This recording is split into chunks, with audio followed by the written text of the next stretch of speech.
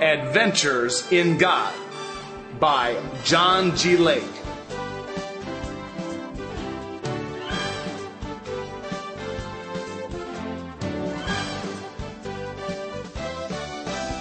John Graham Lake was a man of prayer and commitment.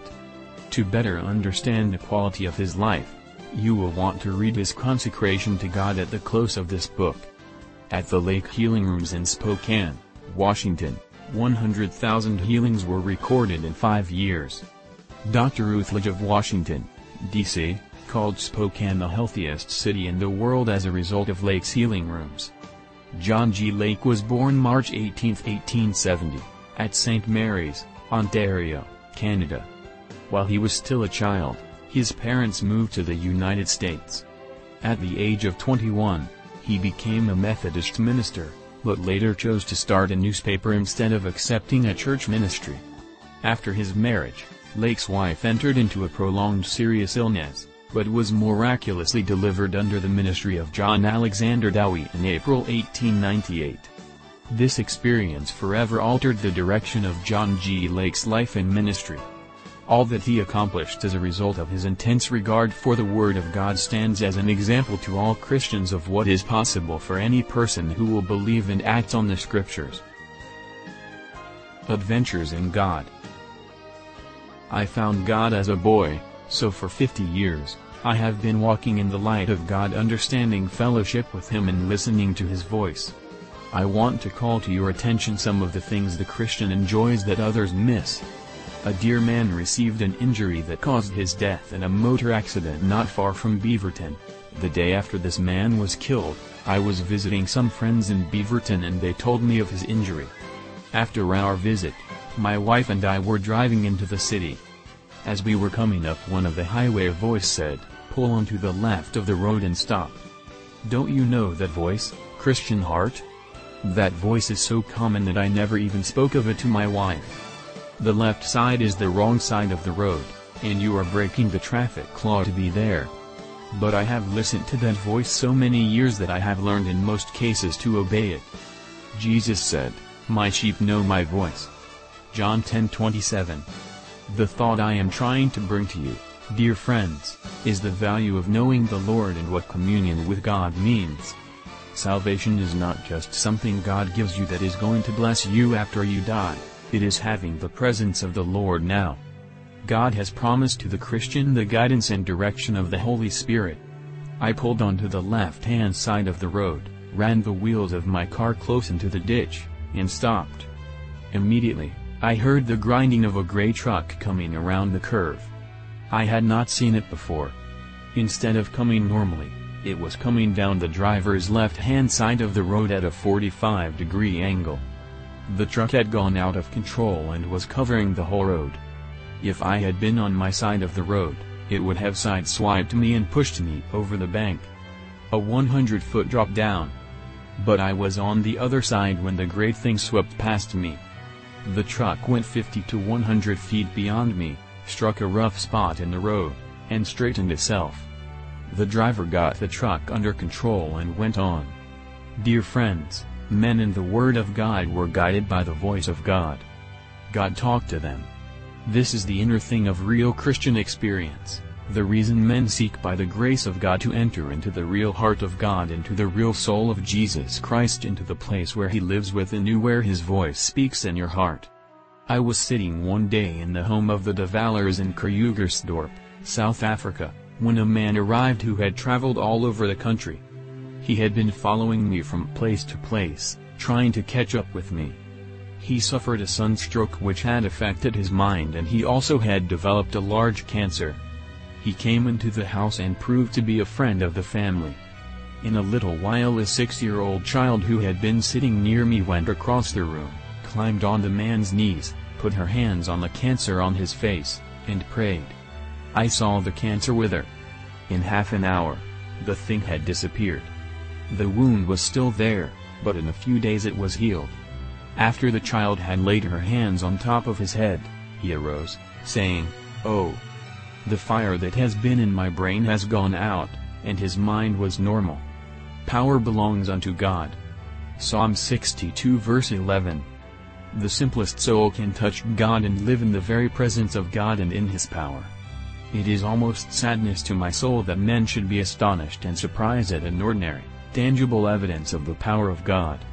A woman came into the healing rooms once with a tumor larger than a full-grown unborn child. Her physicians had been fooled, believing it to be a child until nature's period had passed. Then they decided it must be something else. She came to the healing rooms and I interviewed her. She said, "Mr. Lake, I have the opinion of several physicians. They are all different, but each has said, it is possible it may be a child. But now the time has passed, and they do not know what to say." I put my hand upon her for a moment, and I said, "Madam, it is not a child, it is a tumor." She sat down and wept. Her nurse was with her. Her soul was troubled and she did not receive healing. She came back on another afternoon for prayer and returned the next day wearing her corsets. She said, "I came down to show you that I am perfectly normal. When I retired last night at 10 o'clock, there was no evidence that anything had taken place. Beyond that I felt comfortable and the choking was gone. But when I awoke this morning, I was my normal size." I asked, "Did it disappear in the form of fluid?" She said, "There was not an outward sign of any character." Beloved, what happened to it? It dematerialized. The tumor dissolved. What is a miracle? It is the tangible evidence of the supreme control of the Spirit of God over every character and form of materiality. Beloved, the power of such an event, such an act and sign, shows you and me that through living, positive, actual contact with the Spirit of God, all things are possible. Blessed be His name. I was in a meeting in Los Angeles on one occasion. An old black man was conducting the services. He had the funniest vocabulary. But I want to tell you, there were doctors, lawyers, and professors listening to marvelous things coming from his lips. It was not what he said in words, it was what he said from his spirit to my heart that showed me he had more of God in his life than any man I had ever met up to the time. It was God in him who was attracting people. One man insisted on getting up and talking every little while. Some people have a mania for talking. The old black brother endured it for a long time. Finally, the fellow got up again, and the old man stuck his finger out and said, "In the name of Jesus Christ, sit down." The man did not sit down. He fell down. And his friends carried him out. That is only one of the living facts of what Christianity is, the divine power of Jesus Christ by the Holy Spirit, filling a man's soul and body, flashing through his nature like holy flame, accomplishing the will of God. There is a baptism that belongs to Jesus. It is in His supreme control. No angel or man can bestow it. It comes from Him alone. He it is which baptizes with the Holy Ghost. John 1 verse 33. So the individual who wants the Holy Spirit must come into definite, conscious contact with Jesus Christ Himself. Bless God. Almost a year before I went to Africa, as I was praying one night, I was overshadowed by the Spirit of the Lord. The Lord showed me various places in which I would labor for 5 years and, by the illumination that would appear in the heavens, I knew the extent of the work in each place. The last of these places I saw was South Africa. That night as I knelt on the floor, I was suddenly present at a church in Johannesburg, South Africa, where an acquaintance of mine was pastor. I walked in the door of the church, walked the entire length of the church to the front and into a little vestry. I looked around the place and took note of everything, the furniture, the room, and all about it. All of this occurred as I prayed in my hometown near Chicago. In less than a year, I was in that church and pastor of it. God did the whole thing. I had nothing to do with it. God having shown with the illumination the marvelous extent and character of the work He was going to do all over the land, I had faith to believe that the thing God showed me would come to pass, and I have lived to see it through. One evening in my own tabernacle, a young girl about 16 to 18 years of age by the name of Hilda suddenly became overpowered by the Spirit of God. She arose and stood on the platform beside me. I recognized at once that the Lord had given the girl a message, So I simply stopped preaching and waited while the Spirit of God came upon her. She began to chant in some language I did not know, and then made gestures like those a Mohammedan priest would make when chanting prayers. In the back of the house I observed a young East Indian, whom I knew. He became enraptured and commenced to walk gradually up the aisle. No one disturbed him, and he proceeded up the aisle until he had reached the front. Then he stood looking into the girl's face with intense amazement. When her message had ceased, I said to him, "What is it?" He answered, "Oh, she speaks my language." I said, "What does she say?" He came up on the platform beside me and gave the gist of her message. She tells me that salvation comes from God. In order to save men, Jesus Christ, who is God, became man. She says one man cannot save another, that Muhammad was a man like other men, not a power to save a man from his sins. But Jesus was God, and he had power to impart his spirit to me and make me like God. While I was preaching in a church in South Africa, an American lady whose son resided in the state of Iowa, was present in a weeknight service. Before the service began, she called me into the vestry and said she had just received a letter from her daughter-in-law. It stated that the woman's son, a college professor, appeared to be tubercular. He was compelled to give up his teaching position and was in a condition of great weakness. As I conversed with the mother, I observed that she, too, believed her son to be tubercular and that, unless healing came to him quickly, he would die. I returned to the audience room, and as we were about to pray, I stepped to the end of the platform and asked the mother to hand me the letter. Taking it in my hands, I knelt to pray, inviting all present to join me in faith in God for the man's deliverance. My spirit seemed to ascend in God, and I lost all consciousness of my environment. Suddenly, I found myself standing in that young man's home in Iowa, nearly 10,000 miles from Johannesburg. The man sat by a hard coal heater with a little boy about 2 years old on his lap. I observed him critically and said to myself, "Your face is hard and shows no evidence of soul development or spiritual life, yet your affection for your son is a redeeming quality." His wife sat on the opposite side of the table, reading a magazine. Observing her, I remarked to myself, "When he got you, he got a tartar." While standing behind the man's chair, I laid my hands on his head, silently praying for God to impart to him his healing virtue and make the man well, that he might bless the world and that his mother's heart might be comforted. There was no knowledge of my return. In a moment I was aware that I was kneeling on the church platform. I had been uttering audible prayer and the Spirit of God was resting deeply upon the people. Some 6 weeks later, word was received that the young man was quite well. His recovery had begun on the exact date that prayer was offered for him in our church 10,000 miles away. I was absent from the city of Spokane for a time and, when I returned, Mrs. Lake was not at home. It was just time to leave for my afternoon service when someone came in and said, "Your secretary, Mrs. Graham, is in the throes of death. Your wife is with her." Immediately I hurried to their place. One of my minister's wives met me at the door and said, "You are too late, she is gone." As I stepped inside, the minister was coming out of the room. He said, "She has not breathed for a long time."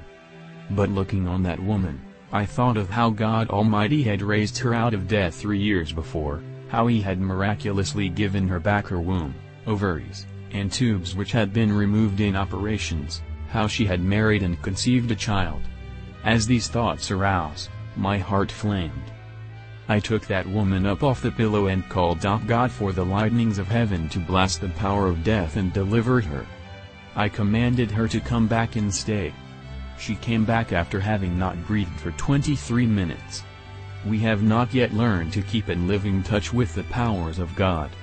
Once in a while our souls rise, and we see the flame of God accomplish this wonder and that. But, beloved, Jesus Christ lived in the presence of God every hour of the day and night.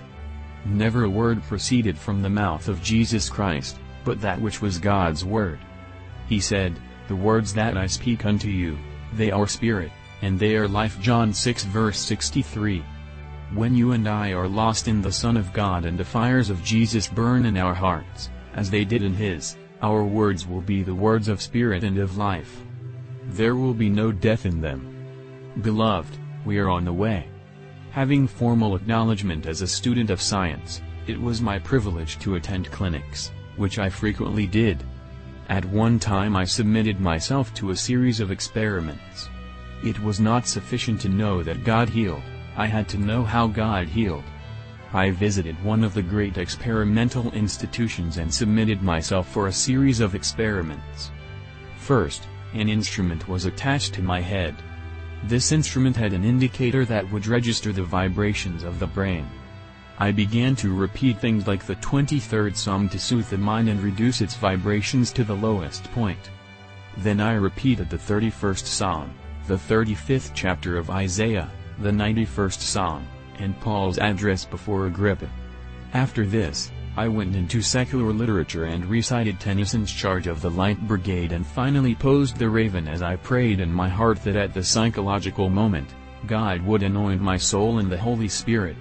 My difficulty was that while reciting, I could not keep the Spirit from coming upon me. When I finished with the raven, those in charge of the experiment said, "You are a phenomenon. You have a wider mental range than any human being we have ever seen." In reality, this was not so. It was because the Spirit of God kept coming upon me to such degree that I could feel the moving of the Spirit within me. I prayed in my heart, "Lord God, if you will only let the Spirit of God come like the lightnings of God upon my soul for 2 seconds, I know something is going to happen that these men have never seen before." As I recited the last lines of the poem, suddenly the Spirit of God struck me in a burst of praise in tongues. The indicator on that instrument bounded to the limit and I haven't the least idea how much further it would have gone if it had been possible. The professor said, "We have never seen anything like it." I replied, "Gentlemen, it is the Holy Ghost." In the second experiment, a powerful X-ray machine with microscopic attachments was connected to my head. The purpose was to see, if possible, what the action of the brain cells was. I proceeded just as in the former experiment. First, I repeated scriptures that were soothing, those calculated to reduce the action of the cortex coils to their lowest possible register. Then I went to scriptures which conveyed better and richer things until I reached the first chapter of John. As I began to recite this, the fires of God began to burn in my heart. Suddenly, the Spirit of God came upon me as before, and the man who was behind me touched me. It was a signal to me to keep the poise of soul until one after another could look through the instrument. Finally, when I let go, the Spirit subsided. The professor said, "Why, man, we cannot understand this, but the cortex cells expanded amazingly."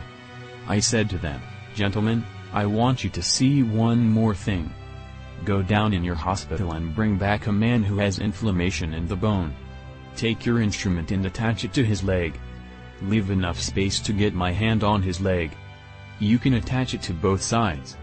When the instrument was ready, I put my hand on the man's shin and prayed like Mother Eater prays, no strange prayer, but the cry of my heart to God. I said, "God, kill the devilish disease by your power. Let the Spirit move in him, let it live in him." Then I asked, "Gentlemen, what is taking place?" They replied, "Every cell is responding. It is so simple, the life of God comes back into any part that is afflicted, immediately the blood flows, the closed, congested cells respond, and the work is done. That is God's divine science. Oh, beloved, when you pray, something is happening in you. It is not a myth, it is the action of God. The Almighty God, by the Spirit, comes into your soul, takes possession of your brain and manifests himself in the cortex cells of your brain. When you wish and will, either consciously or unconsciously, the fire of God, the power of God, that life of God, that nature of God, is transmitted from the cortex cells of your brain and throbs through your nerves down through your person, into every cell of your being, into every cell of your brain, your blood, your flesh, and your bone, into every square inch of your skin, until you are alive with God. That is divine healing. One day I sat talking to Father Seymour in Los Angeles.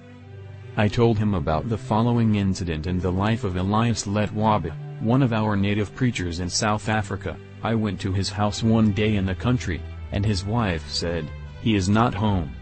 A little baby is hurt, and he is praying for it." So I went over to the native hut, got down on my knees, and crawled inside.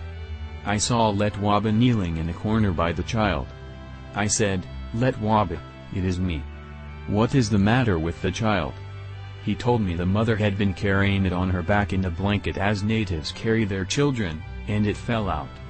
He said, "I think it hurt its neck." I examined the baby and saw that its neck was broken. It would turn from side to side like the neck of a doll. "Why, Letwaba, the baby's neck is broken." I did not have faith for a broken neck, but poor old Letwaba did not know the difference. I saw that he did not understand. He discerned the spirit of doubt in my soul, and I said to myself, I am not going to interfere with his faith.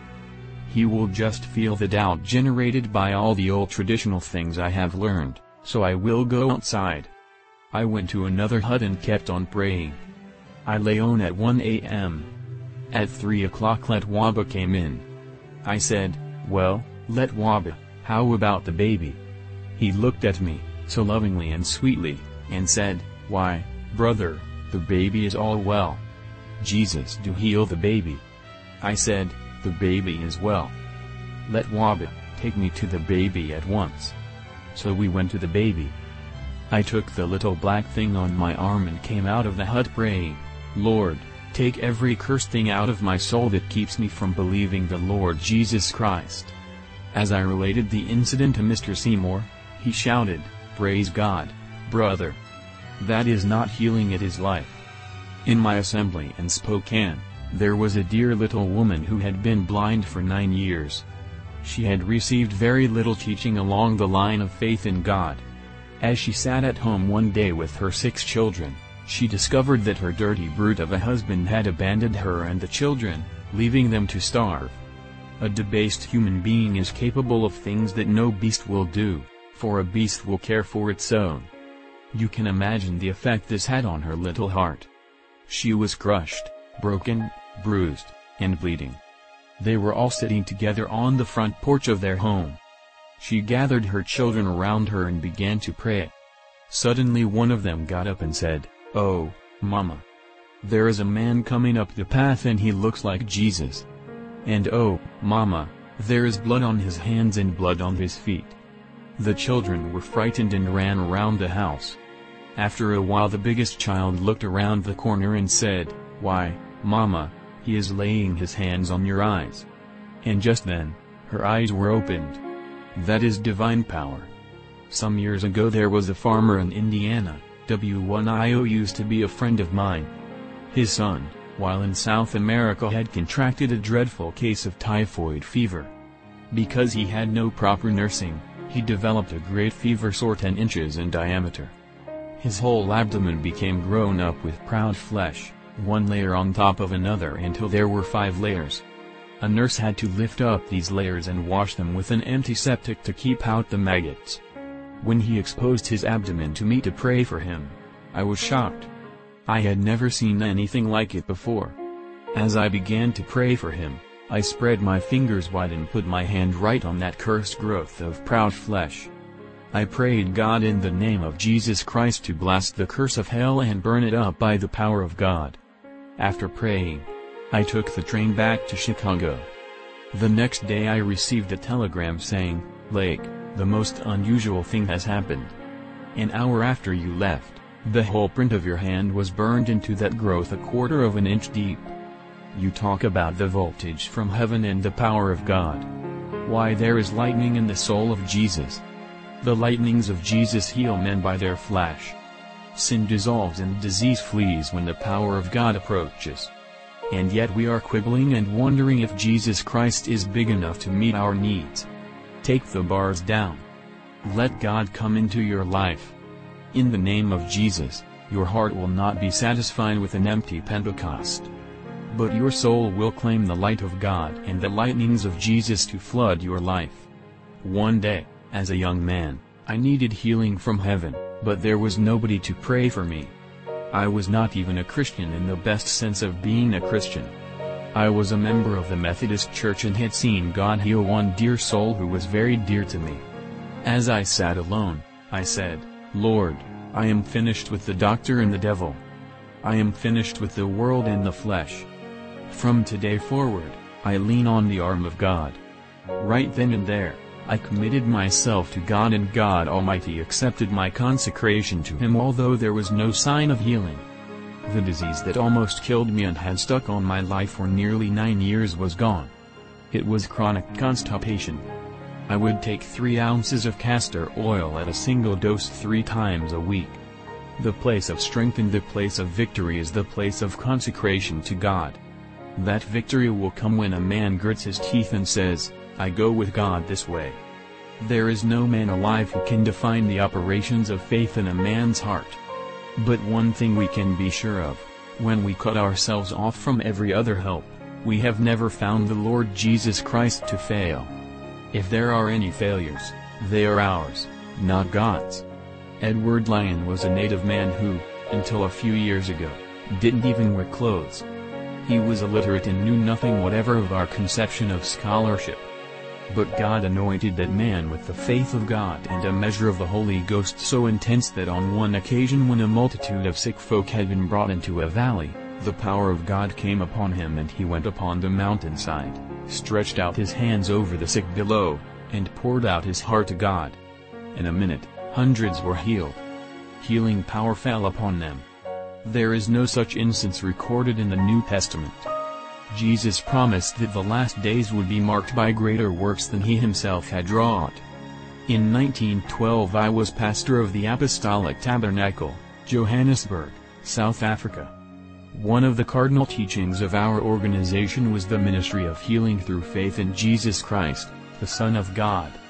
The sick were brought from all parts of the land, and thousands were healed through the prayer of faith and the laying on of hands of those who believed. Our church was then enjoying a great period of spiritual blessing and power. Various remarkable manifestations of the Spirit commonly occurred. At a Sunday morning service, before public prayer was offered, a member of the congregation arose and requested that those present join in prayer on behalf of his cousin in Wales, 7,000 miles across the sea from Johannesburg, that she might be healed. He stated that the woman was violently insane and an inmate of an asylum in Wales. I knelt on the platform to pray, and an unusual degree of the spirit of prayer came upon my soul, causing me to pray with fervor and power. The spirit of prayer fell upon the audience at the same time. The people ordinarily sat in their seats and bowed their heads while prayer was being offered, but on this occasion 100 or more in different parts of the house knelt to pray with me. I was uttering the audible prayer, they were praying in silence. A great consciousness of the presence of God took possession of me. My spirit rose in a great consciousness of spiritual dominion, and I felt for the moment as if I were anointed by the Spirit of God to cast out demons. My inner, or spiritual, eyes opened. I could see, in the Spirit, and observed that there was a shaft of seeming light, accompanied by moving power, coming from many of those who were praying in the audience. As the prayer continued, these shafts of light from those who were praying increased in number. Each of them reached my own soul, bringing an increasing impulse of spiritual power until I seemed well nigh overcome by it. While this was going on, I was uttering the words of prayer with great force and conscious spiritual power. Suddenly, I seemed out of the body and, to my surprise, observed that I was rapidly passing over the city of Kimberley, 300 miles from Johannesburg. I was next conscious of the city of Cape Town on the seacoast, 1,000 miles away. My next consciousness was of the island of St. Helena, where Napoleon had been banished, then the Cape Verde lighthouse on the coast of Spain. By this time it seemed as if I were passing rough the atmosphere, observing everything, but moving with great lightning-like rapidity. I remember the passage along the coast of France, across the Bay of Biscay, into the hills of Wales. I had never been in Wales. It was new country to me, and as I passed swiftly over its hills, I said to myself, "These are like the hills of Wyoming along the North Dakota border." Suddenly, A village appeared. It was nestled in a deep valley among the hills. Next I saw a public building that I recognized instinctively as the asylum. On the door I observed an old-fashioned 16th-century knocker.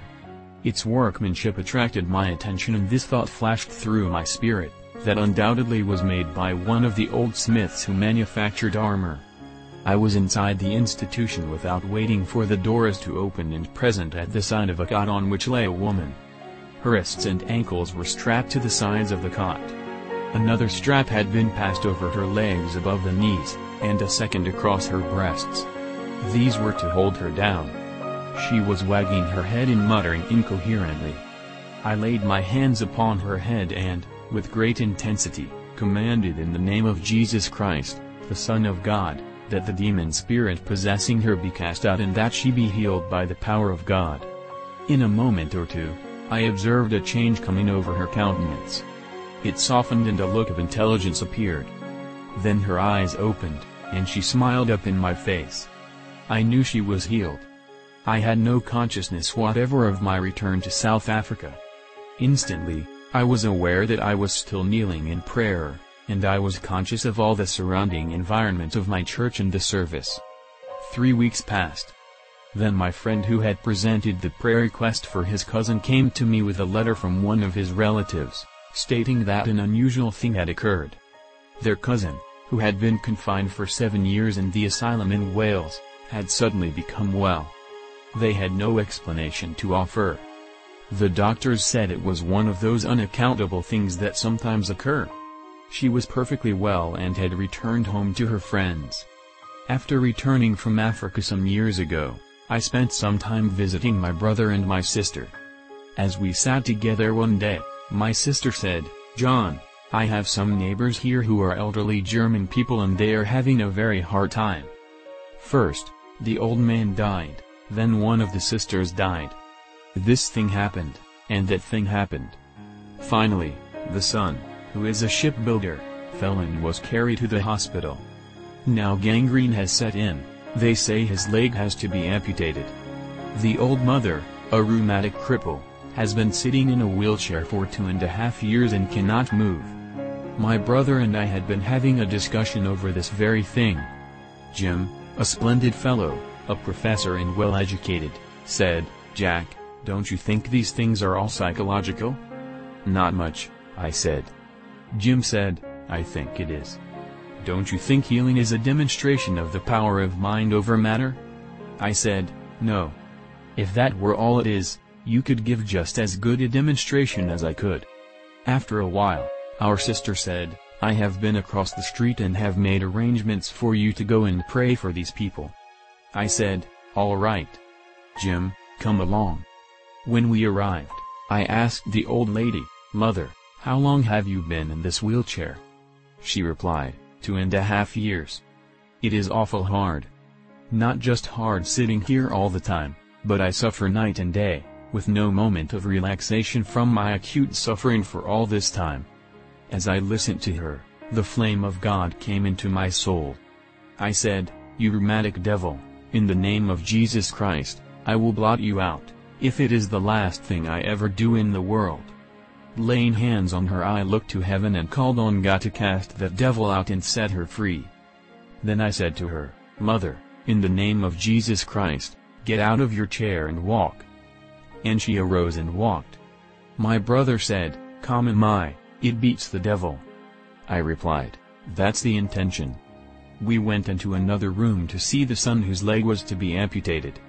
I sat for a few minutes and told him of the power of God. I said, 'We have come to you with the message of Jesus Christ, and we have not just come with the message, but with the power of God.' And laying my hands on the limb I said, 'In the name of the living God, they shall never amputate this limb.' The leg was healed. After about 6 months, I again stopped at my sister's home. The young lady from across the street called and said, 'You must come across and see my mother and brother. They are so well.' When I called, I found the old lady was very happy. I asked about her son. She said, 'Oh, Jake, he is not at home. Why, he is so well that he went down to the saloon and danced all night.' I waited to see Jake and tried to tell him something about the living God that he had felt in his body and who wanted to take possession of his soul and reveal the nature of Jesus Christ in him. 5 years passed. When I again stopped at my sister's home, she said, "Do you remember the people you prayed for across the road? Here is Jake now, coming from work." We sat on the porch and talked. I said, "Well, Jake, how is it?" "Oh," he said, "I do not understand it all, but something has been going on. It isn't me. First, I could not go to the dance. Next, I could not drink beer, then my tobacco did not taste good, and then a joy came into my heart. I found it was Jesus. This man had been born of God, his nature brought into union with God by the Holy Spirit. Blessed be his precious name." A few days after my arrival in Johannesburg, the superintendent of one of the great missionary societies said, "Our native pastor, who has the church a few doors from your home, must leave for 6 weeks. Will you occupy the pulpit of the native church until you are ready to undertake your own work?" This was God's first door. I instantly accepted. On Sunday afternoon I preached to a congregation of 500 Zulus through a proficient interpreter, a woman missionary who had lived among the Zulus for 30 years. As the meeting progressed, a spiritual condition developed almost similar to the dread silence, the deep stillness that permeates the atmosphere preceding a cyclone. This condition in the spirit climaxed suddenly as, by a single impulse, the native audience burst into prayer. Everyone prayed, saints and sinners alike, but no one came to the altar. No invitation was given. God had come in overwhelming conviction for sin, and we were impressed that it was not the mind of God to begin to reap until God himself thrust in the sickle. I feel, out of life's experience as a Holy Ghost preacher, that great damage is done by not waiting for a real ripeness of the work of the Holy Spirit in the soul of an audience. So frequently, an invitation is given and pressure is put on the audience to bring souls to the altar before God's ripeness of conviction unto repentance is complete. At the close of the meeting my interpreter said, "In all my missionary experience, I have never before seen such a spirit of prayer on a native audience." The next meeting took place at 7 o'clock that evening. A quiet stillness pervaded the meeting. God was searching hearts. I preached on repentance, real repentance, hundredfold repentance, Holy Ghost repentance, heaven's metanoia, the completeness of separation from the world, its sin and its spirit, like Jesus separated himself unto all righteousness at the river Jordan. Matthew 3 verse 13 to 15. Suddenly, a man arose in the back of the audience and started for the altar. When he was about 10 feet away from the altar, the Spirit of the Lord struck him and he fell flat on his face. Another man arose and walked calmly and steadily to the front. When he came to where the first man had fallen, the Spirit of the Lord struck him and he fell on top of number one. One after another, they began to come forward. Each one in turn fell at the same spot until 15 men were piled, one on top of another. It was a hot, sultry night. I was troubled because on the very bottom of the pile was a little man lying on his face. The next man lay on top of him, pressing the first man's face into the floor, and I was afraid he would smother. I had never witnessed such a situation before. I had seen many wonderful manifestations of God, but none like this. Soon my human sympathy for the little fellow on the bottom of the pile overcame me. I stooped down and tried to pull 2 or 3 of these men off him, but they were so piled up, one on top of another, that it seemed impossible to reach him. The Spirit of the Lord spoke within my soul and said, "If God has slain these, can you not trust him to keep them from smothering?" I replied, "Excuse me, Lord," and returned to my seat on the platform. My interpreter was greatly disturbed. She said, "Dr. Lake, what will you do now?" I replied, "The Lord is doing this. We will just wait and see what the Holy Ghost does and learn how he does it.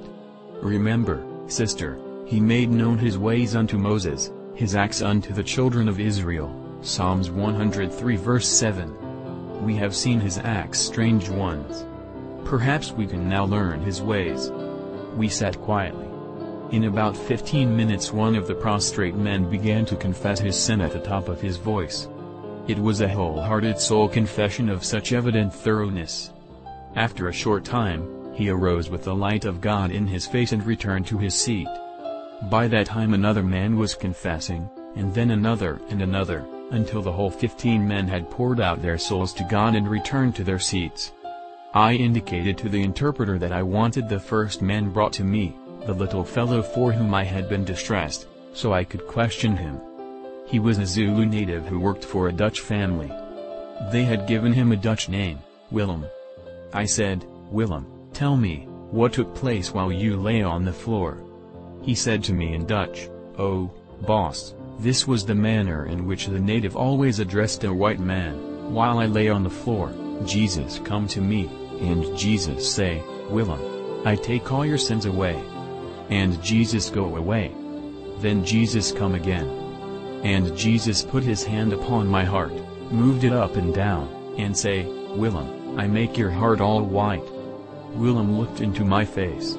He was all glorified with the light of heaven until his face was like the face of an angel. He said, 'My heart all white. My heart all white.' He and his friend remained in the church and sang all night. At 6 o'clock the next morning, they both went to their work. On Wednesday night, my wife and I sat on the platform together. Willem and his friend came early and sat on the front seat. Mrs. Lake asked, "John, who is the boy sitting on the front seat?" I replied, "This is the boy with whom I was so impressed Sunday night. John, Jesus told me just now if I would lay my hands on that boy, he would baptize him with the Holy Ghost. Then go to him at once." She laid her hands on him. In 3 minutes he was filled with the Holy Ghost, speaking in tongues, glorifying God, and prophesying. Close to a South African city in which I was ministering, there were hills with outcroppings of rocks like a series of cliffs, one above another. I would go up into these hills to be alone and rest. One day I observed a lady bringing a young child and setting him on one of the shelves above a small cliff. She left the child some food and water. It seemed a dangerous thing to do, since the child might fall and hurt himself. However, I observed that the child was crippled and could not move around. After his mother left, I went over to him, laid my hands on him, and prayed. Immediately the child bounded off down the hill to catch his mother. Not caring to meet anyone, I moved around the hill out of sight. One day a woman came to the healing rooms in the old Brookery building in Spokane. She could not raise her arm. She said she had an open sore on her side and could get no help from physicians. She added that she had no faith in doctors, in man, in God, or in Jesus Christ, but asked if I could help her. I prayed for her 3 times with no results. After the 3rd time I said to God, "God, her soul is closed. Open her soul that she might receive." The next morning as she was putting up her hair, she suddenly discovered that she was using the bad arm and had it raised up to her head. She felt her side, and the open sore was gone. Immediately, she telephoned to tell us about it. I said, "Sister, come down here. There are people waiting to hear your testimony." How much faith does God require of the person who comes and asks?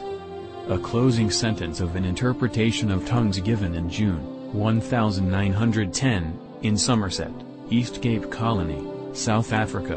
Christ is at once the spotless descent of God into man, and the sinless ascent of man into God, and the Holy Spirit is the agent by whom this is accomplished. A holy mind cannot repeat a vile thing, nor be the creator of a vile suggestion. It is an unholy mind that is capable of such an act. I say with Paul, mark such a person, Romans 16 verse 17. He may talk, but he does not know God. He does not comprehend the power of salvation, nor is he the possessor of the Holy Spirit. How the Lord sent me to South Africa. I planned to go to Africa as a boy. I looked forward to it through my young manhood. Shortly after my baptism in the Holy Spirit, a working of the Spirit commenced in me that seemed to have for its purpose the revelation of the nature of Jesus Christ to me and in me. Through this guardianship and remolding of the Spirit, A great tenderness for mankind was awakened in my soul. I saw mankind through new eyes. They seemed to me as wandering in the midst of confusion, having strayed far, groping and wandering hither and thither. They had no definite aim and did not seem to understand what the difficulty was, or how to return to God. The desire to proclaim the message of Christ and to demonstrate His power to save and bless grew in my soul, until my life was swayed by this overwhelming passion. However, my heart was divided. I could not follow successfully the ordinary pursuits of life and business. When a man came into my office, though I knew that 20 or 30 minutes of concentration on the business at hand would possibly net me thousands of dollars, I could not discuss business with him. By a new power of discernment I could see his soul and understand his inner life and motives. I recognized him as one of these wandering sheep and longed with an overwhelming desire to help him find God and find himself. This division in my soul between business interests and the desire to help men find God became intense. In many instances what should have been a successful business interview and the closing of a great business transaction ended in a prayer meeting. I would invite the individual to kneel with me while I poured out my heart to God on his behalf. I determined to discuss the matter with the president of my company and frankly told him the condition of soul I found myself in and its cause. He kindly replied, "You have worked hard, Lake. You need a change. Take a vacation for 3 months. If you want to preach, preach. But at the end of the 3 months, $50,000 a year will look like a lot of money to you, and you will have little desire to sacrifice it for dreams of religious possibilities." I thanked him, accepted an invitation to join a brother in evangelistic work, and left the office, never to return.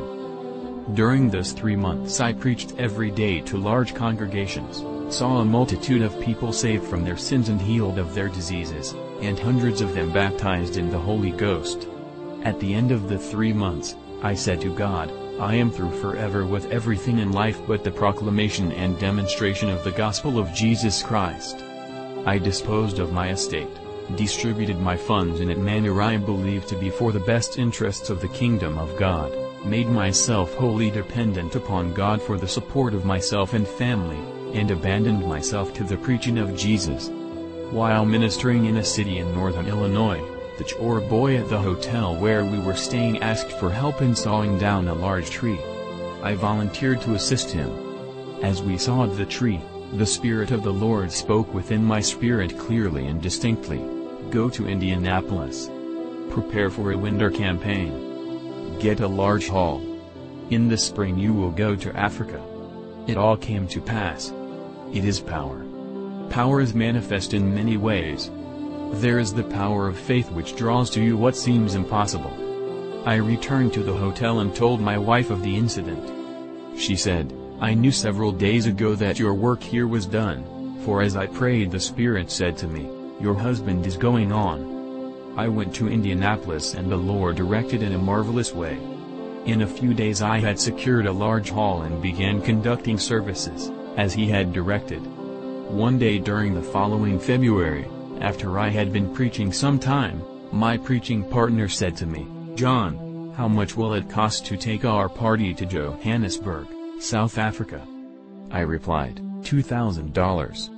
"Well, if we are going to Africa in the spring, it is time that you and I were praying for the money."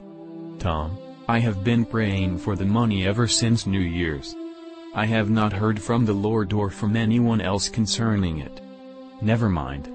Let's pray again." We went to Tom's room and knelt down by his bed in prayer. After some time he slapped me on the back, saying, "Don't pray anymore, John. Jesus told me just now that He would send us that $2,000, and it would be here in 4 days." 4 days later Tom returned from the post office and threw out upon the table 4 $500 drafts, saying, "John, there is the answer. Jesus has sent it. We are going to Africa." The gift of money had been sent to Tom by a friend with a letter. The letter read, "I was standing in the bank at Monrovia, California, and something said to me, 'Send Tom has Malholtz $2,000. It is yours, Tom, for whatever purpose God has shown you.'" I never knew who wrote the letter, as he desired that no one else know. We went straight out and purchased the tickets for the entire party to travel from Indianapolis, Indiana, to Johannesburg, South Africa. There were 12 of us, my family of 8 and 4 others. We had our tickets to Africa, but there would be many other expenses en route. I had only $1.50 in hand.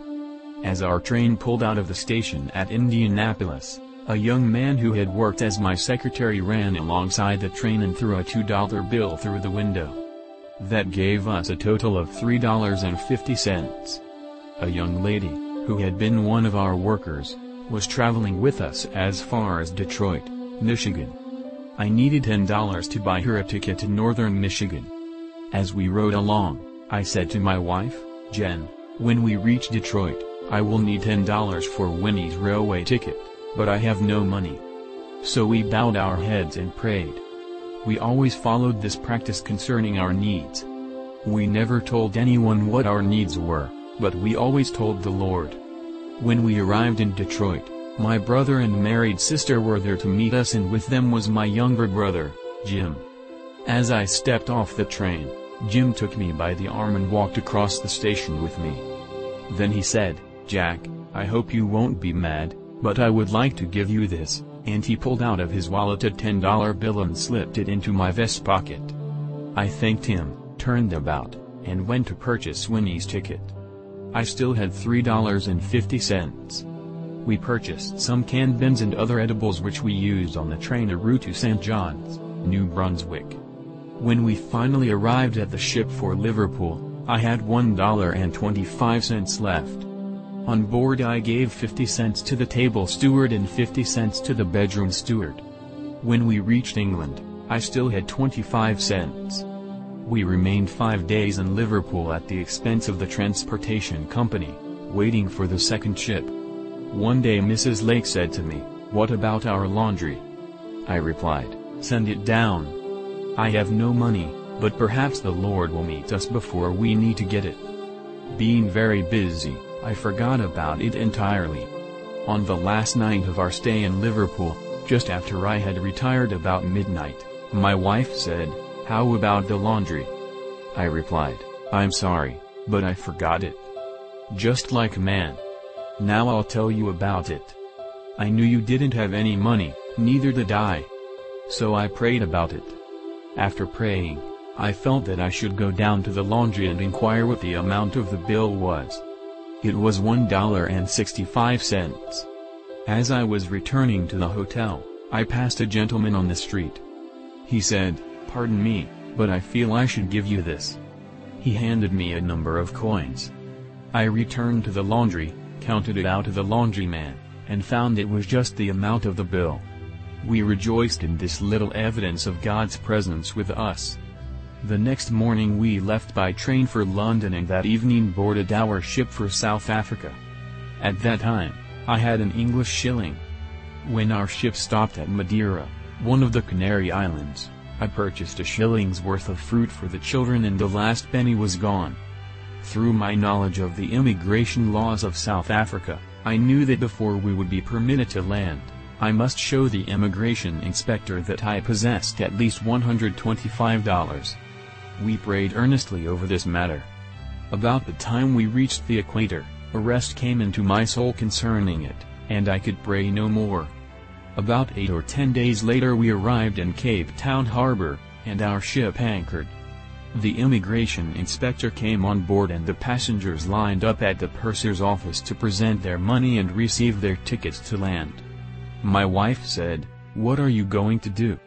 "I am going to line up with the rest. We have obeyed God this far. It is now up to the Lord." As I stood in line, awaiting my chance to explain our dilemma, a fellow passenger suddenly tapped me upon the shoulder and indicated that I step out of the line and walk over to the ship's rail to speak with him. He asked me some questions, then he drew from his pocket a traveler's checkbook. He handed me 2 money orders totaling £42 sterling, or $200. He said, "I feel led to give this to help your work. Johannesburg is 1,000 miles inland from Cape Town. Throughout the voyage we earnestly prayed about the subject of a home. As faith missionaries, we had neither a board nor friends behind us to furnish money. We were dependent upon God. Many times during the trip to Johannesburg, we bowed our heads and reminded God that when we arrived there we would need a home. Upon our arrival, as we stepped ashore, observed a little woman bustling up, whom I instantly recognized to be an American. She stepped up to Tom and said, "You are an American missionary party?" He replied, "Yes." "How many are there in your party?" "4. "No," she said, "you are not the family." "Is there any other?" He said, "Yes." "Mr. Lake." Turning to me, she said, "How many are in your family?" I answered, "My wife, myself, and 7 children only." "Oh," she said, "you are the family." "What is it, madam?" "While in prayer last night, God told me to meet this boat, and there would be upon it an American missionary with a family of 9, consisting of 2 adults and 7 children, and that I was to give them a home." At 3 o'clock that same afternoon, we were in a furnished cottage in Johannesburg. God had provided the home for us. Our beloved benefactor was an American missionary, Mrs. C. L. Goodenough. She remained our beloved friend and fellow worker in the Lord. And that is how we got to Africa. How I came to devote my life to the ministry of healing. No one can understand the tremendous hold the revelation of Jesus as a present-day healer took on my life, and what it meant to me, unless they first understand my environment. I was one of 16 children. Our parents were strong, vigorous, healthy people. My mother died at the age of 75, and my father, still lives at the time of this writing, and is 77. Before my knowledge and experience of the Lord as our healer, we buried 8 members of the family. A strange train of sicknesses, resulting in death, had followed the family. For 32 years some member of our family was an invalid. During this long period, our home was never without the shadow of sickness. As I think back over my boyhood and young manhood, there comes to mind remembrances like a nightmare: sickness, doctors, nurses, hospitals, hearses, funerals, graveyards, and tombstones, a sorrowing household, a broken-hearted mother and grief-stricken father, struggling to forget the sorrows of the past, in order to assist the living members of the family who needed their love and care. When Christ was revealed to us as our healer, my brother who had been an invalid for 22 years, upon whom my father had spent a fortune for unavailing medical assistance, was dying. He bled incessantly from his kidneys and was kept alive through the assimilation of blood-creating foods which produced blood almost as fast as it flowed from his person. I have never known any man to suffer so extremely and for so long as he did. A sister, 34 years of age, was then dying with 5 cancers in her left breast. Before being turned away to die, she had been operated on 5 times at a large hospital in Detroit, Michigan, by a German surgeon of repute. After the operations, 4 other heads developed, making 5 cancers in all. Another sister lay dying of an issue of blood. Day by day, her lifeblood flowed away until she was in the very throes of death. In my own life and circumstances, there were similar conditions. I had married and established my own home, but very soon after marriage, the same train of conditions that had followed my father's family seemed to appear in mine. My wife became an invalid from heart disease and tuberculosis. She would lose her heart action and lapse into unconsciousness. Sometimes I would find her lying unconscious on the floor or in her bed, having been suddenly stricken. Stronger and stronger stimulants became necessary to revive her heart until we were using nitroglycerine tablets in a final, heroic effort to stimulate the action of her heart. After these heart spells, she would remain in a semi-paralytic state for weeks, the result of overstimulation, the physicians said. But suddenly, in the midst of the deepest darkness, when baffled physicians stood back and acknowledged their inability to help, when the cloud of darkness and death was again hovering over the family, the message of one godly minister, great enough and true enough to God to proclaim the whole truth of God, brought the light of God to our souls. We took our dying brother to a healing home in Chicago, where prayer was offered for him with the laying on of hands. He received an instant healing and arose from his deathbed a well man. He walked 4 miles, returned home, and took a partnership in our Father's business. Great joy and a marvelous hope sprang up in our hearts. A real manifestation of the healing power of God was before us. We quickly arranged to take our sister who suffered from cancers to the same healing home. We had to take her there on a stretcher. As we carried her into the healing meeting, she was speaking within her soul, "Others may be healed because they are so good, but I fear healing is not for me." It seemed more than her soul could grasp. But after listening from her cot to the preaching and teaching of the Word of God on healing through Jesus Christ, hope sprang up in her soul. She was prayed for and hands were laid on her. As the prayer of faith arose to God, the power of God descended upon her, thrilling her being. Her pain instantly vanished. The swelling disappeared gradually. The large core cancer turned black and in a few days fell out. The smaller ones disappeared. The mutilated breast began to regrow, and it became a perfect breast again. How our hearts thrilled! Words alone cannot tell this story. A new faith sprang up within us. If God could heal our dying brother and our dying sister, causing cancers to disappear, He could heal anything or anybody. Then our sister with the issue of blood began to look to God for her healing. She and her husband were devout Christians, and although they prayed, their prayers seemed unanswered for a time. Then one night I received a telephone call and was told that if I wished to see her in this life, I must come to her bedside at once. Upon arriving, I found that death was already upon her. She had passed in unconsciousness. Her body was cold. No pulse was discernible. Our parents knelt, weeping, beside her bed, and her husband knelt at the foot of the bed in sorrow. Her baby lay in his crib. A great cry to God, such as had never before come from my soul, went up to God. She must not die. I would not have it. Had not Christ died for her? Had not God's healing power been manifested for the others, and should she not likewise be healed? No words of mine can convey to another soul the cry that was in my heart and the flame of hatred for death and sickness that the Spirit of God had stirred within me. The very wrath of God seemed to possess my soul. After telephoning and telegraphing some believing friends for assistance in prayer, we called on God. I rebuked the power of death in the name of Jesus Christ. In less than an hour, we rejoiced to see the evidence of returning life. My sister was thoroughly healed. 5 days later she came to my father's home and joined the family for Christmas dinner. My wife, who had been slowly dying for years, suffering untold agonies, was the last of the 4 to receive God's healing touch. But, oh, before God's power came upon her, I realized as never before the character of consecration God was asking, and what a Christian should give to God. Day by day, death silently stole over her. Then the final hours came. A brother minister who was present walked over and stood at her bedside. Then returning to me with tears in his eyes, he said, "Be reconciled to let your wife die." I thought of my babies. I thought of her whom I loved as my own soul, and a flame burned in my heart. I felt as if God had been insulted by such a suggestion.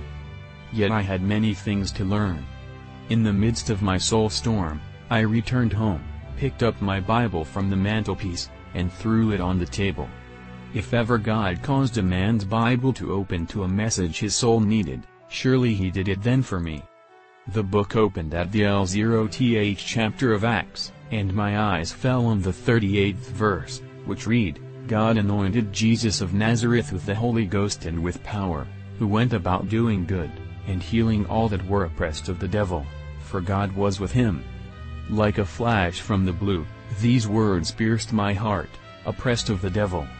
So, God was not the author of sickness. And the people whom Jesus healed had not been made sick by God. Hastily taking a reference to another portion of the Word, I read the words of Jesus in Luke 13:16. "Ought not this woman, whom Satan hath lo, these 18 years, be loosed from this bond?" Once again Jesus attributed sickness to the devil. What a faith sprang up in my heart! What a flame of knowledge concerning the Word of God and the ministry of Jesus went over my soul! I saw as never before why Jesus healed the sick. He was doing the will of his Father, and in doing his Father's will, he was destroying the works of the devil. Hebrews 2 verse 14. I said in my soul, this work of the devil, this destruction of my wife's life in the name of Jesus Christ shall cease, for Christ died and himself took our infirmities and bare our sicknesses. We decided on 9:30 a.m. as the time when prayer would be offered for my wife's recovery. Again, I telephoned and telegraphed friends to join me in prayer. At 9:31 knelt at her deathbed and called on the living God. The power of God came upon her, thrilling her from head to feet. Her paralysis left, her heart became normal, her cough ceased, her breathing became regular, and her temperature became normal. The power of God was flowing through her, seemingly as blood flows through veins. As I prayed, I heard a sound from her lips, not the sound of weakness as before, but a strong, clear voice. She cried out, "Praise God, I am healed." With that, she caught hold of the bed clothing, threw it back, and in a moment was standing on the floor. What a day! Will I ever forget it? The power of God thrilled our souls, and the joy of God possessed our hearts because of her recovery. The news spread throughout the city, the state, and the nation. Newspapers discussed it, and our home became a center of inquiry. People traveled great distances to see and talk with her. She was flooded with letters. A new light dawned in our souls. The church had diligently taught us that the days of miracles had passed, and believing this, 8 members of the family had been permitted to die. But, now, with the light of truth flashing in our hearts, we saw that as a lie, no doubt invented by the devil and diligently heralded as truth by the church, thus robbing mankind of its rightful inheritance through the blood of Jesus. People came to our home, saying, "Since God L1 has healed you, surely he will heal us. Pray for us." We were forced into it. God answered, and many were healed. Many years have passed since then, but no day has gone by in which God has not answered prayer. I have devoted my life, day and night, to this ministry. All people have been healed, not by ones and twos, nor by hundreds, or even by thousands, but by tens of thousands. In due time, God called me to South Africa, where I witnessed a manifestation of the healing power of God such as the world perhaps has not seen since the days of the apostles. Christian men were baptized in the Holy Ghost, went forth in the mighty power of God, proclaiming the name of Jesus and laying hands on the sick. And the sick were healed. Sinners, witnessing these evidences of the power of God, cried out in gladness and gave themselves to the service of God. Like it was in the days of Jesus, there was great joy in that city and that nation. Acts 8 verse 8. Finally, God brought me to Spokane, where we have ministered to hundreds of sick persons each week. The city is filled with the praises of God more because of the blessed manifestations of God's adventures in God healing power everywhere. People have come from as far as 5,000 miles away for healing. Some have written letters. Others have telegraphed. Some have cabled from halfway around the world, asking for prayer, and God has graciously answered. Ministers and churches throughout the land have seen that, although the church has taught that the days of miracles only belong to the times of the apostles, that statement was a falsehood. They have seen that the healing power of God is as available to the honest soul today as it was in the days of Christ on the earth. The gifts and callings of God are without repentance, and Jesus is the healer still. More adventures in God. During my ministry in South Africa, I came across a bachelor who hated everything that was Christian. He had a reputation for cussing preachers off his place. One day I realized that he had not been seen for a while, so I decided to pay him a visit. Immediately, I was warned as to what kind of a reception I could expect. I went anyway. Upon entering his home, I observed that he was a very sick man. Before he could say a thing, I tossed my hat down, prayed that God would heal him, and left. A few days later he came to church. He was a changed man. The Christian, the child of God, the Christ man who has committed his body as well as his spirit and soul to God, ought not be a subject for healing. He ought to be a subject of continuous, abiding health, because he is filled with the life of God. Jesus Christ is at once the law and life of God. When I lived in Africa, one of our departments was the native work. I bless God for the marvels he let me witness among the native people. I believe we had a privilege never accorded any other white man in modern times. In Basutoland, on Christmas Eve, 1912, the Lord's Supper was administered to 75 healed lepers. They had been healed under the ministry of a black fellow whose sole raiment when we first knew him was a goatskin apron. It was a beautiful thing to sit with a man under whose ministry 75 lepers had been healed. Some were without noses, others without fingers, or toes, or ears. But I am going to tell you another leper story. Until about 7 weeks ago, a man by the name of Young was quarantined in the state of Nebraska. Correspondence with him was made possible through a senator, another leper. Reared as a Roman Catholic, Young believed in the power of faith. God told him he was going to move in behalf of this deliverance. Officers of the institution had discovered that he had been sending and receiving letters, contrary to instructions. When confronted, Young said, "Yes, I have been corresponding with people who pray the prayer of faith that I shall not die like a dog or pig." The officers asked to see the letters. In a few days they came back to him and said, "If you think you can get healed, we will turn you loose on your pledge that you will go directly to Spokane to these people who heal." So he started for Spokane with their pledge to furnish him with the necessary funds. The day before I left Spokane, I sat down with that man and he dictated the story of his healing by the power of God. He joined his wife and children in Key West. My Lord is not dead. But I'll tell you, dear hearts, we have been satisfied to live in Christ in our babyhood, to perpetuate our babyhood, and to go on shouting like a lot of babies, instead of entering into the secrets of the heart of Jesus Christ by the grace of God and claiming from heaven the divine flames of God upon our souls. When that takes place, then we shall stand amazed at the action of God in our own and others' lives. A Mrs. McDonald was brought to the healing rooms so emaciated by tuberculosis that she weighed only 70 pounds. Her condition improved so rapidly that she put on flesh at the rate of 1 pound per day. She attended our divine healing meeting and gave public testimony to her healing. An hour later she called us on the telephone, exclaiming, "I am so happy I just had to tell somebody. I have walked all the way home, kindled the fire in 2 stoves, and am preparing supper. A thing I have not been able to do for over a year." A 12-year-old boy suffering from tuberculosis of the spine, so extreme that he was compelled to wear a steel jacket both day and night, was brought to the healing rooms in a few days for prayer. In less than 10 days, his condition was so improved that he discarded the jacket entirely. His shoulders had straightened, the vertebrae remained fixed, and the boy returned to his home at Rosalia, praising God that he had proven in our own city in March 1919, that Jesus Christ is still the healer. At Cookhouse, Cape Colony, there were 10 brothers by the name of Watson. Men who had been saved and baptized in the Holy Ghost. As I was conducting a meeting at the home of one of them, the Spirit fell upon the youngest of the family. He arose and we observed that he was giving the arrangements for a drama. He was perfectly under the power of the Spirit. He had no consciousness in the natural of what was taking place. All at once, the Spirit fell upon another of the brothers, then another and another until all 10 became actors in the same drama. We sat there amazed for hours, observing a perfect 5-act drama.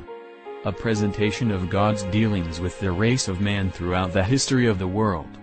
I left that night with the awe of God on my soul so deep that, for weeks afterwards, I felt as if I wanted to walk very softly. The life of the Christian without the indwelling power of the Spirit in the heart is a weariness to the flesh. It is an obedience to commandments and an endeavor to walk according to a pattern which you have not power to follow.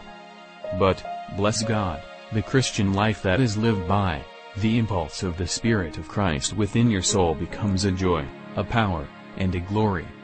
When preaching at Bloemfontein, Orange Free State, a man by the name of Johnson, an epileptic for 12 years, attended the meetings. He had been suffering 12 to 15 seizures a day. After the service, a group of us were in an attitude of prayer and communion with God preparatory to going out for an open-air meeting. Someone turned and asked this young man if he would like to be a Christian. He said, "Well, I guess not. I would do the same things tomorrow I have done today if I were." Like a flash out of the blue, the Spirit of God fell upon him and he fell prostrate upon the floor, remaining there until 10 o'clock the next morning. Before morning, that fellow who had been having about 15 seizures a day was not only saved, but also healed. He went forth at 10 o'clock, baptized in the Holy Ghost.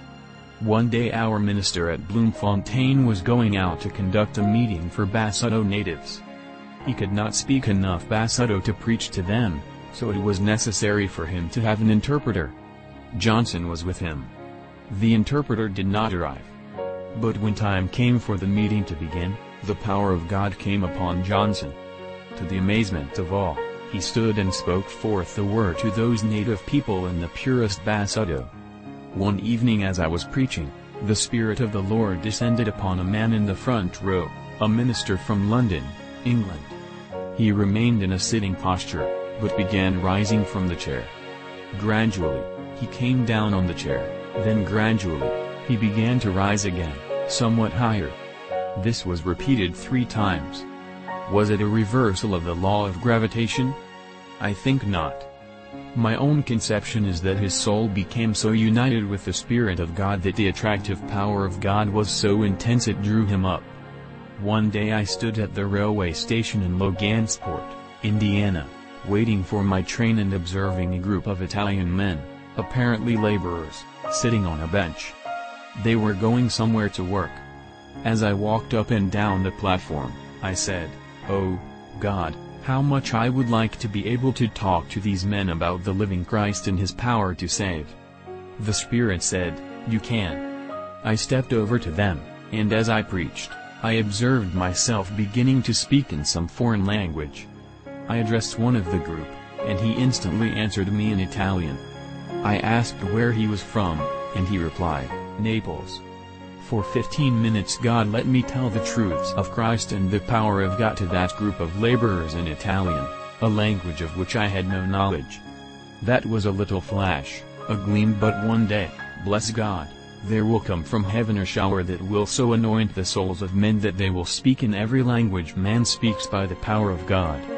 And this gospel of the kingdom shall be preached in all the world for a witness unto all nations, and then shall the end come. Matthew 24 verse 14. While I was in Africa, the Church of England sent a 3-man delegation to Johannesburg for a year to report back to England concerning our work in South Africa. The result was a great conference of Church of England preachers was called, and I was asked to preach at the conference. It resulted in the establishment of healing societies in the Church of England. We were blessed recently in this country with one of their healers, Mr. Hicks, who held meetings in the various Episcopal churches all around the land. I have just come from Portland, where the streets were filled for 10 blocks around the church with automobiles carrying the sick to his meetings. Mr. Clark Mitchell was in a logging accident 10 years ago in which his left side was severely injured, the knee and left shoulder were crushed. For 10 years he experienced great suffering. His knee developed a tumor so large that it filled his pant leg. He told me there were occasions when he was able to walk perhaps a single block, but with great suffering. Other periods he was compelled to be confined to his home and his chair. One day as I was hurrying down Pacific Avenue on the way to my meeting at the Free Methodist Church, I passed Mr. Mitchell's home and his daughter waved to me. She had seen me coming and said to her father, "I see Mr. Lake, and I am going to call him in." Mr. Mitchell replied, "No, don't do it. I don't take any stock in that kind of stuff." Though I knew nothing of these circumstances, I would have paid no attention if I had. I am Scotch. When I entered their home, I said, "Mr. Mitchell, I have no time to talk to you." I threw off my overcoat and hat, and knelt to pray. He indicated it was his knee, so I laid my hands on his knee and began to pray. As I did, I was conscious that he was healed. I said, "Mr. Mitchell, stick out your leg." He did. "Get up and walk." He did. As he walked, he kept saying, "I don't understand. I don't understand." He came back and sat down, still saying, "I don't understand." "What is it you do not understand, brother?" "Why, I cannot understand God's healing me. I am not a Christian." I said, "Is it possible you have not yet given your heart to God?" He said, "It is." "Then, brother, in the name of the Lord, let us do it now."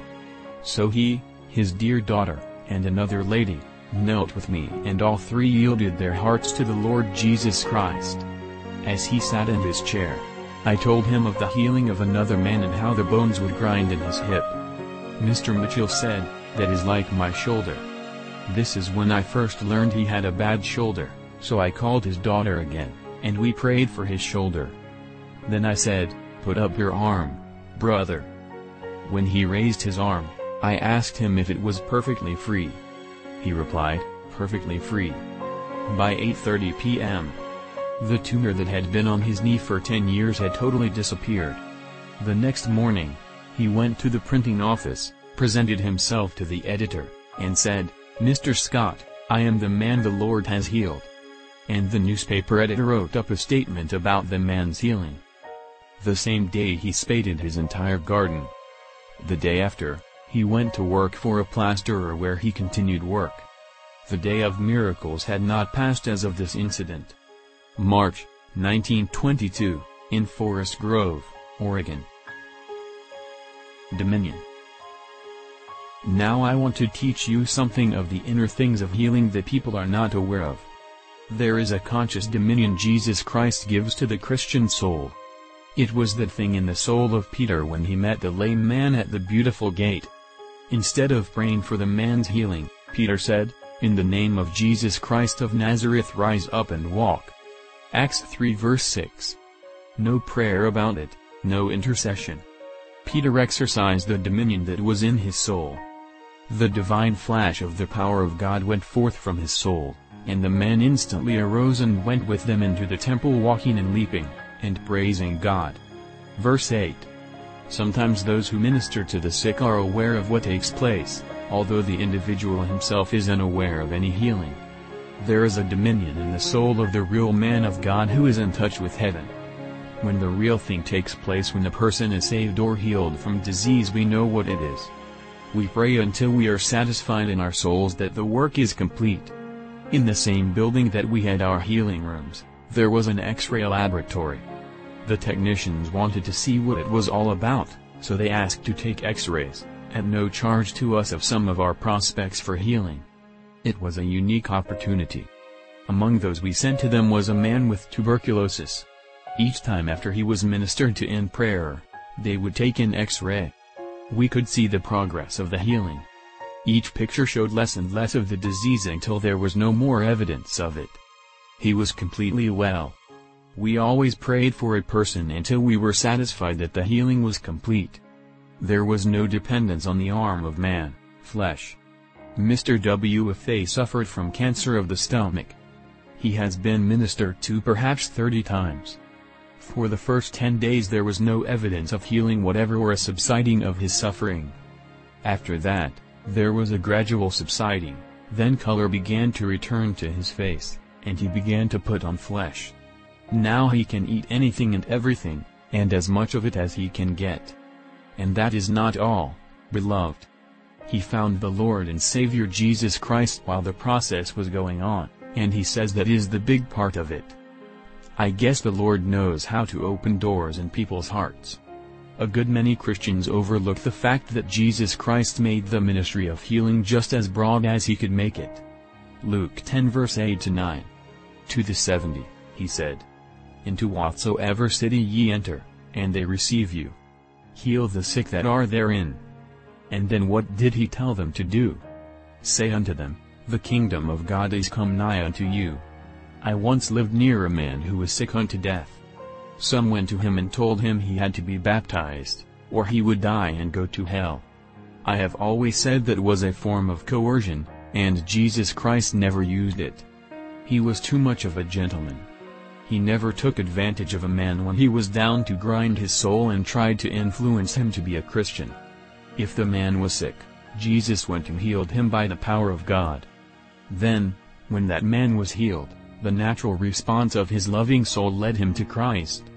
I wonder, have you ever paid attention to the different occasions in reading the scriptures when the voice of God is mentioned? You know, the thing that makes the Bible is the fact that somebody had an interview with God. Somebody heard from heaven before there was any Bible. Then the conversation or the incident was recorded, and these became the Word of God. Now, the Word of God is indestructible, because it was a real voice, a real experience. God really did or said something, and the record of it is true. It is very simple to prove the inspiration of the Bible. Every child is taught to prove whether or not his sum in mathematics is correct. If you have doubts, questions, and fears concerning the Bible and its inspiration, we know that if one soul ever heard from heaven, another soul may. If one soul ever had an interview with God, another soul may. If any man ever knew his sins were forgiven at any period, another man may know his sins are forgiven now. If a man or woman ever was healed by the power of God, then men and women can be healed again. The only thing necessary is to return again and soul experience to that same place of intimacy where the first individual met God. That is the way you prove the Word of God. That is the reason Christians love the Word of God. That is the reason the Word of God becomes the thing men live by, the thing men will die for. The Word of God becomes a present, living reality to them, not just a theory. In my church in South Africa we published a paper in 10,000 lots. We would have the printers send them to the church, and we would lay them out on the front platform in packages of 100 and 200. At the evening service I would call certain people from the congregation, that I knew to be in contact with the living God, to come and kneel around the packages and lay their hands on them. We asked God to not only bless the reading matter in the paper, that the message of Christ should come through the words printed on the paper, but that the paper itself become filled with the Spirit of God, just as the handkerchiefs became filled with the power of God. Acts 19 verse 12. I could show you thousands of letters from people in all parts of the world, telling me that the Spirit of God came upon them when they received our paper. Not only were they healed, but the joy of God came into their hearts and many were saved. One woman wrote from South America, I received your paper. When I took it into my hands, my body began to vibrate so I could hardly sit on the chair. I did not understand it. I laid the paper down, and after a while took it up again. As soon as I had it in my hands, I shook again. The third time I picked up the paper, the Spirit of God came upon me so powerfully, I was baptized in the Holy Ghost. Beloved, do you see that this message and this quality of the Spirit contains the thing that confuses all the philosophers and all the practice of philosophy in the world? It shows the clearest distinction, which characterizes the real religion of Jesus Christ. It is distinct from all other religions and all other ministries. The ministry of Christianity is the ministry of the Spirit. It is the Spirit of God that inhabits the words, that speaks to the spirit of another and reveals Christ in and through him. Miss K. is a woman I term a victim of surgery, operated on 26 times, then left to die. She was an invalid for 13 years, and was visited and ministered to by different physicians for 6 years.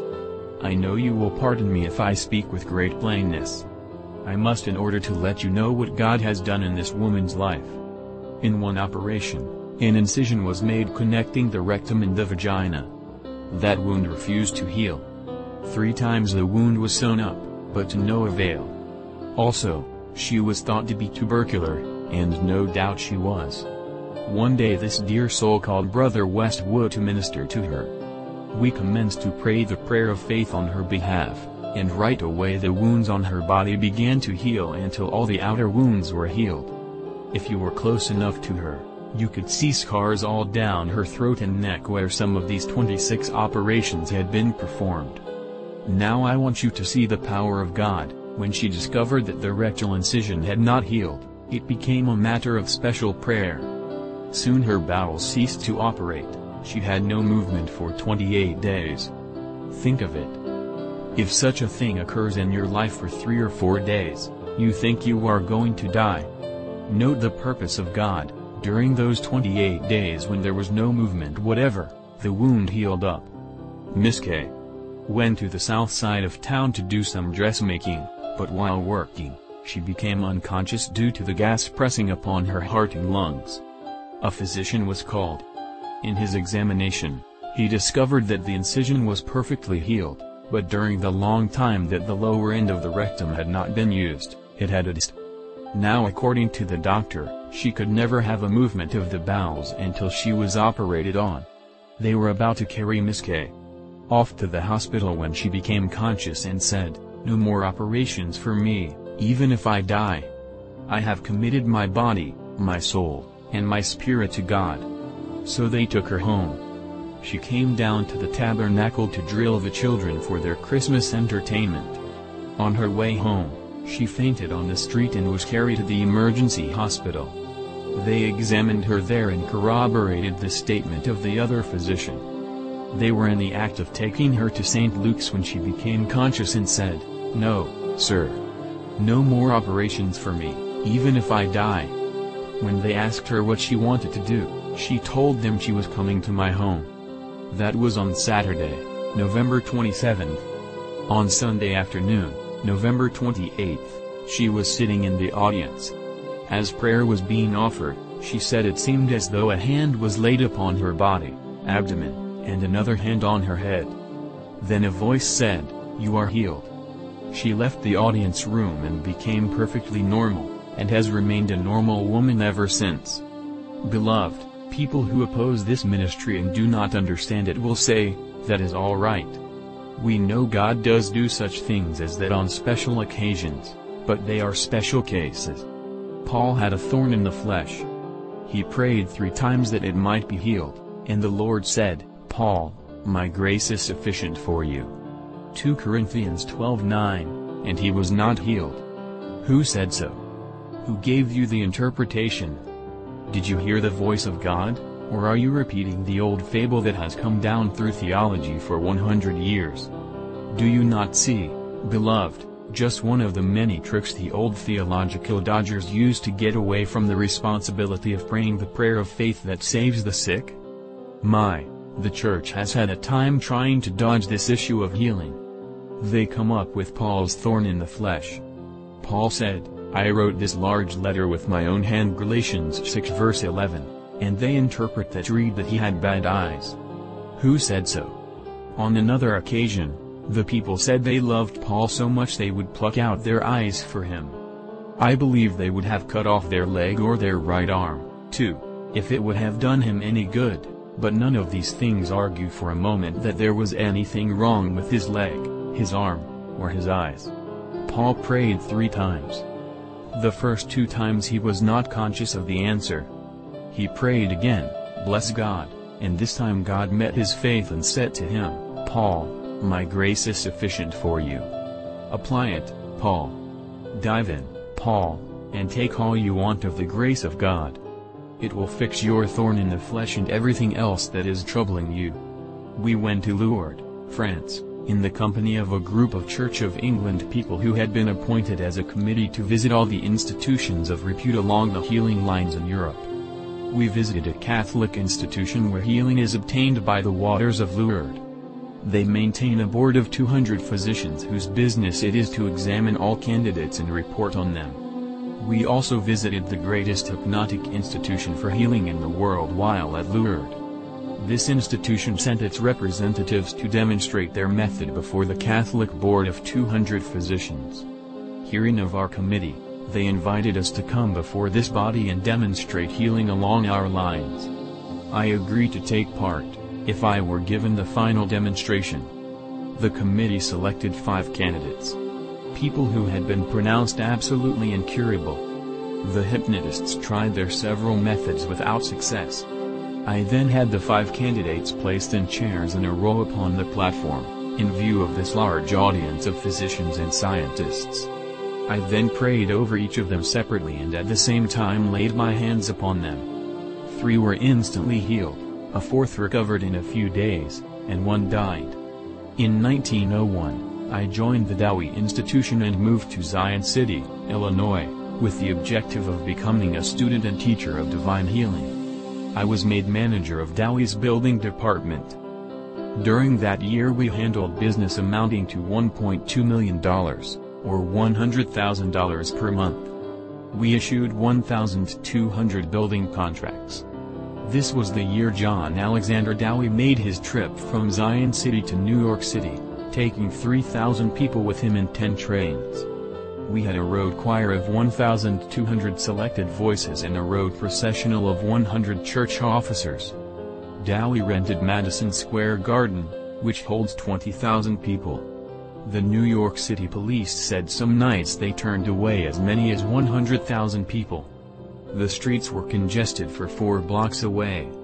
In 1904, when Dowie's financial affairs were entangled, I left Zion City practically broke, my holdings in the Dowie property having become depreciated at his death. One Saturday night in South Africa, the church was packed. All available standing room was occupied as men stood shoulder to shoulder. The majority of them were men from the Tattersall Racing Club. Most were Jews. They included horsemen of all classes, bookies, jockeys, stablemen, racetrack gamblers, etc. I was preaching on the power of God and, in a strong spirit, was endeavoring to demonstrate that Jesus Christ is the same yesterday, today, and forever, that his power is as great as it ever was, and that the only qualification for touching God for anything is faith in him. The audience was greatly moved. At this point, I observed a gentleman and 2 ladies trying to squeeze through the people who were standing in the aisles. I asked the crowd to separate, if possible, to permit the ladies to come through, and I tried to arrange seating space for them on the steps of the platform. As they approached, I observed that one of the ladies held her arms perfectly stiff. She did not move them at all. By instinct, I knew at once that she was a rheumatic cripple. When she got to the platform, I asked, "What is the reason you do not move your arms?" She said, "My shoulders are set from rheumatics." I said, "How long have they been like this?" She replied, 10 years. I inquired if she had been treated by physicians. She replied, "I have been discharged from 3 hospitals as incurable." "What hospitals?" She answered, "Kimberley, Johannesburg, and Pretoria." Then addressing the gentleman who accompanied her, I asked, "Do you know this lady?" He said, "Yes, she is my sister-in-law." I said, "Do you know her story to be correct?" "Absolutely," he said. I asked her what she had come for. She replied, "In the hope that the Lord would heal me." I inquired, "Do you wish me to pray for you for healing?" "Yes," she said. Addressing the noisy crowd in the aisles and around the doors, I said, "You men never saw Jesus heal a person in your life. You do not know anything about this matter. You have never witnessed an exhibition of the power of God, and therefore you should be considerate enough to keep still, confess your ignorance of such matters, and learn. This is what I want: select 2 men from your group, and let them come and see for themselves if this woman's arms are stiff, as she states." I waited for them to make their selection. Finally, they put forward 2 men. One was a barber, a very intelligent gentleman. I learned afterwards he was an American. They examined the lady's arms critically and found them to be, as she had said, quite immovable. I asked the men, "Have you finished your examination? Are you satisfied her condition is as stated?" They said, "We are." "Then stand back, for I am going to pray that the Lord will heal this woman." Placing my hands on her shoulders, I commanded in the name of Jesus Christ, the Son of God, that this rheumatic devil that bound the woman be cast out. In Christ's name I commanded it to go, rebuking it with all the energy of my soul. The power of God flashed through me like a burning fire until perspiration burst from the woman's face. Then, taking her by the hands, I said, "In the name of Jesus Christ, put your arms up." The right arm went up.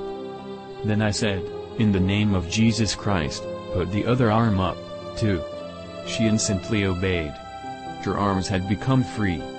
As I moved her arms, making the shoulders rotate, I heard a grinding sound in the joints. I said to the two men from the audience, "You have never heard a dry joint in your life. Come put your ear to this woman's back while I make her arms move." As they did, I moved her arms, and the shoulder joints ground, because the oil had not yet returned to them. In the woman's delight at being healed, she threw up her hands, praised God, and started for the door. The crowd parted for her, and she disappeared. I did not see her again for some months. John G. Lake's consecration statement as a Christian. I, this day, consecrate my entire life to glorify my Heavenly Father by my obedience to the principles of Jesus Christ through the power of the Holy Spirit. All my effort from now on will be directed in an effort to demonstrate the righteousness of God in whatsoever I may be engaged. Principle 1. All the things earthly that I possess shall not be considered my own, but belonging to my Heavenly Father, and shall be held in trust by me to be used and directed by the wisdom of the Spirit of God, as the law of love of men as Christ loved them may dictate. If at any time God should raise up men wiser than myself, I will gladly commit my all to their use and turn over all my possessions to them for distribution. If at any time in my life I should be engaged in any earthly business and should employ men to aid me in conducting it, I shall reward them justly and equally, comparing their own energy expended with my own after adding a sufficient amount to my own to cover all risk that may be involved in the operation of my business. I shall consider my employees my equals with rights to the blessings of nature and life equal to my own. I shall not strive to elevate myself to a position of comfort above the rest of my employees and shall direct all my efforts to bring all mankind to an equal plane, where all enjoy the comforts of life and fellowship together. Principle 2. I shall not cease to cry to God and implore Him to deliver mankind from the effects of sin so long as sin lasts, but shall cooperate with God in the redemption of mankind. I will have seasons of prayer and fasting in behalf of mankind, weeping and bewailing their lost condition and imploring God to grant them repentance unto life as the Spirit of God may lead me. Principle 3. I shall live my life in meekness, never defending my own personal rights, but shall leave all judgment to God who judges righteously and rewards all according to their works. I shall not render evil for evil or railing for railing, but shall bless all and do good to enemies in return for evil. By God's grace I shall keep all hardness and harshness out of my life and actions, but shall be gentle and unassuming, not professing above what God has imparted to me, nor lifting myself above my brethren. Principle 4. I shall consider righteous acts as more necessary to life and happiness than food and drink, and not let myself be bribed or coerced into any unrighteous action for any earthly consideration. Principle 5. By God's grace I will always be merciful, forgiving those who have transgressed against me and endeavoring to correct the ills of humanity instead of merely punishing them for their sins. Principle 6. I shall not harbor any impure thoughts in my mind, but shall endeavor to make my every act uplifting. I shall regard my procreative organs sacred and holy and never use them for any purpose other than that which God created them for. I shall regard the home as sacred and always guard my actions in the presence of the opposite sex, so as not to cause a man and his wife to break their vows to one another. I shall be chaste with the opposite sex who are married, considering them as sisters. I shall be careful not to cause them undue pain by playing on their affections. Principle 7. I will always strive to be a peacemaker. First, by being peaceful myself and avoiding all unfruitful contentions, and treating all with justice in regarding their rights and their free agency, never trying to force any to my point of view. If I should offend anyone knowingly, I shall immediately apologize. I will not scatter evil reports about any person and so try to defame their character, or repeat things that I am not certain of being true. I will strive to remove the curse of strife among brethren by acting as a peacemaker. Principle 8. I shall not become discouraged when I am persecuted on account of the righteousness mentioned above, nor murmur on account of any suffering I undergo, but shall gladly give my life rather than depart from this high standard of life, rejoicing because I know I have a great reward in heaven. I shall strive to make the above principles the ideal of all the world and give my life and energy to see mankind get the power from God to practice the same. By John G. Lake. The End.